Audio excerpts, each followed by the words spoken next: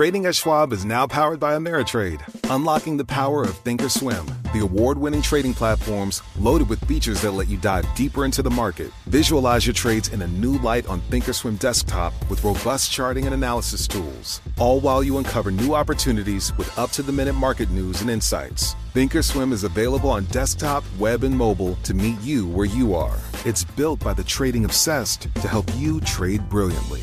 Learn more at schwab.com/trading. Osage County, Oklahoma is getting a lot of attention right now. It's the setting of Martin Scorsese's latest film, Killers of the Flower Moon. The movie's based on a book about the 1920s Osage murders, when white men poured into Osage County and killed Osage people for their oil wealth. I'm Rachel Adams Hurd, the host of In Trust, a podcast from Bloomberg and iHeartMedia. For over a year, I was reporting a different story about other ways white people got Osage land and wealth, and how a prominent ranching family in Osage County became one of the biggest landowners here. Their ranching empire was built on land that at the turn of the century was all owned by the Osage Nation. So how'd they get it? Listen to the award-winning podcast In Trust on the iHeartRadio app, Apple Podcasts, or wherever you get your podcasts. Global business news 24 hours a day at Bloomberg.com, the Radio Plus mobile app, and on your radio. This is a Bloomberg Business Flash. From Bloomberg World headquarters, I'm Charlie Pellet. Stocks are fluctuating near records, held down by a rout in energy producers. After crude oil moved below $40 a barrel, West Texas Intermediate is trading down 3.6%, down $1.48, $40.12 right now on WTI. Gold up 0.2%, picking up $2.60 the ounce to $13.55. The 10-year down 11.30 seconds. The yield there 1.49%. Nasdaq up 21 points, 51.84, a gain of 0.4%. S&P 500 index down 3 to 2170, a drop there of 0.2%. Dow Industrials down 36, a drop there also of 0.2%. I'm Charlie Pellet, and that's a Bloomberg Business Flash. You're listening to Taking Stock with Kathleen Hayes and Pim Fox on Bloomberg Radio. In China, the Shanghai Composite closed down about 0.8%. And in China, the official Manufacturing Purchasing Managers Index, the PMI, tracks the health of large and state-owned enterprises, came in at 49.9. That compares to 50 that was logged in June. Here to tell us more about investing in China is Brendan Ahern. He is the Chief Investment Officer for KraneShares, and he brought along his WeChat and his Didi, so he's here to tell us everything.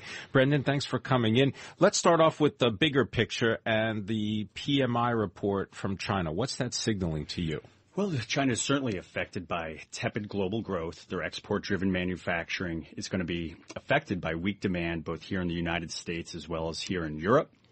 So I think it's not overly surprising that, to your point, the official from National Bureau of Statistics PMI was a little light. At the same time, we did have the Caixin PMI, which covers more small, medium enterprises, actually increased month over month, as well as I think for us as investors, what we really want to focus on is non-manufacturing PMI, which actually increased in the month of July. Now, why do you want to focus on the non-manufacturing? Is China already so much like the United States where manufacturing is such a small part? Don't a lot of Chinese people still work in factories? Well, 40% of GDP in 2015 came from the industrial sector, Kathleen. At the same time, 50% of 2015 GDP came from the service sector. So there's a lot of talk about China rebalancing. Our opinion is that a healthy part of the economy has rebalanced, and while part of China's economy faces tepid global growth, domestic consumption is doing quite well, and we as investors want to position ourselves in that sweet spot of the Chinese economy. How do you invest in Chinese technology companies when it's impossible to really know as an amateur what is accurate, what's not accurate, and how to suss out the details from their annual reports? Yeah, I mean, certainly standards in both Shanghai and Shenzhen, the two onshore markets, are catching up to where we are here in the West. At the same time, Hong Kong, as well as U.S.-listed Chinese companies, have to adhere to U.S. GAAP standards. They have to adhere to U.S. exchange listing standards. They're audited by the big four U.S. accounting firms. So we love the internet and e-commerce companies listed both in Hong Kong as well as here on the New York and NASDAQ exchanges. I want to follow on this because I don't think it's just people. I don't think it's just, the amateurs who have a tough time making sure they get a good view of China's books and what their companies are really doing. You're saying then that you trust the information they give to those international auditors. The international auditors actually go inside the companies, because there's been some high-profile short sellers, as you know, activists who have gone after some of the big Chinese companies. That is true. And I think this broader trend about domestic consumption in China, we would say even look at U.S. listed companies geared to the Chinese consumer. Nike, McDonald's, Apple. Who else has done very well recently? I think Nike's been a big standout. Starbucks going from 2,500 to 5,000 stores over the next few years in China. You see it in the U.S. companies doing business there. We like holding the Chinese companies themselves, just for the reasons that Uber China had a little bit of a struggle as a foreign company operating in China. Tell us a little bit about KWeb. This is the KraneShares technology ETF. Largest holding there is Tencent, followed by Alibaba, Baidu, and JD.com. This is really a fund geared to the domestic consumption trend, which increasingly takes place online. In China, your smartphone's your primary source of entertainment. While retail sales went up just about 11% in 2015, online retail sales went up over 30%. So not only in China are you using your cell phone for WeChat, the Facebook of China, for using Didi to order a taxi cab, but you're actually buying things as well. Now, in particular with this deal where Didi ends up buying a chunk of Uber, Uber retains about 20% of its company, a bruising battle. You can read all the phrases about how Uber just couldn't quite get it done. Was this a fair fight, or was Didi favored? Because as a Chinese company, talk to almost any U.S. company who's tried to do business in China, and they talk about how it is not a level playing field.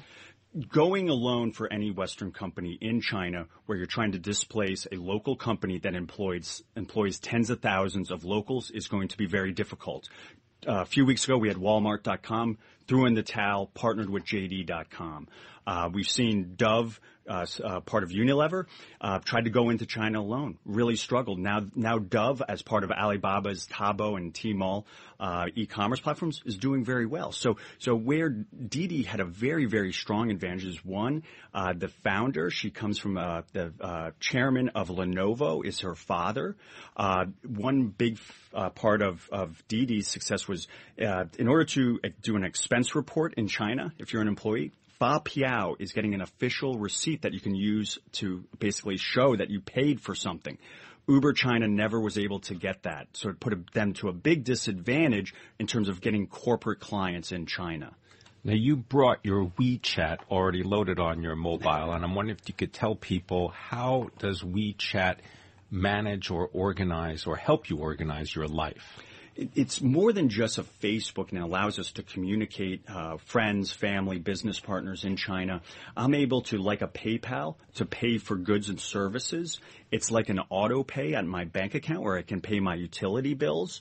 I'm able to buy mutual funds. I can literally move money into a money market fund out of my bank account via WeChat.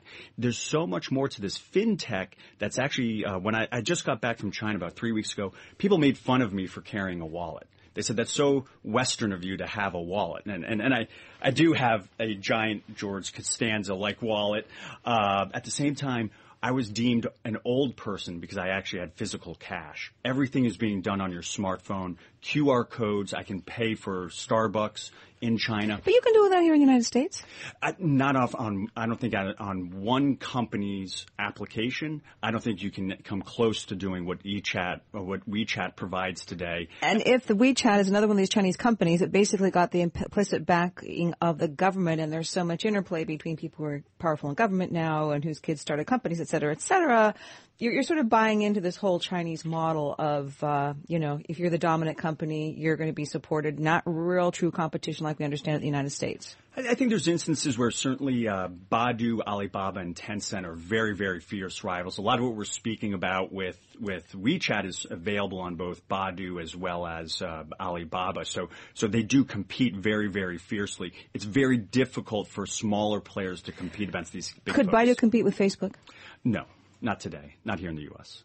And WeChat, just to give you the detail, has over 1 billion accounts and 700 million active users in China. They've got 70 more million outside of China who are also using WeChat. So is WeChat going to be a global business, do you think? Well, I think, Pim, first and foremost is only half a Chinese population has access to the Internet today. That's an Internet user. So that's an opportunity, right? So it's going to go into the rural areas. The Tier 1 cities have a high utilization rate, but Tier 3, Tier 4 cities, it's a very low Internet penetration rate. China just passed 50%. The U.S. passed a 50% utilization rate in 2002. So it shows the upside to these companies. At the same time, Tencent did just buy Supercell, the Finnish game maker. That's the provider of the Clash of Clans. And Tencent is the creator of WeChat. Correct. Tencent's founders were really in online gaming and got into social media like Facebook. At the same time, by buying Clash of Clans, they have 25 million global users outside of China. So they just picked up a healthy footprint for going global.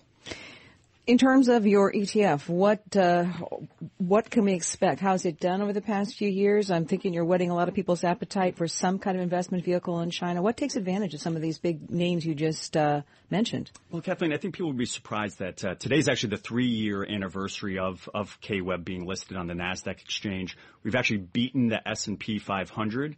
Solely holding Chinese companies.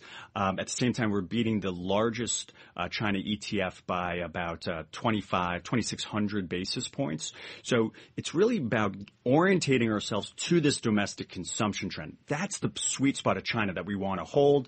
Export-driven manufacturing will come back, but probably not in the short term.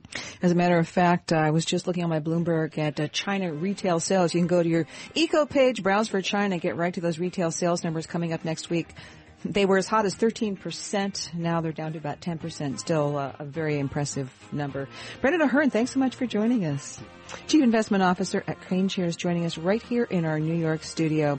Kathleen Hayes along with Pim Fox. This is Bloomberg.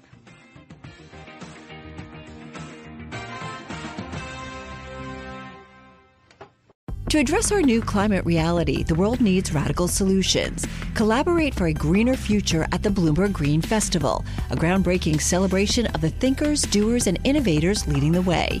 From design and culture to technology, science, and entertainment, hear from inspirational speakers and immerse yourself in climate solutions. July 10th through 13th in Seattle. Title sponsor, Amazon. Get 20% off using promo code RADIO20 at BloombergLive.com/Green Festival.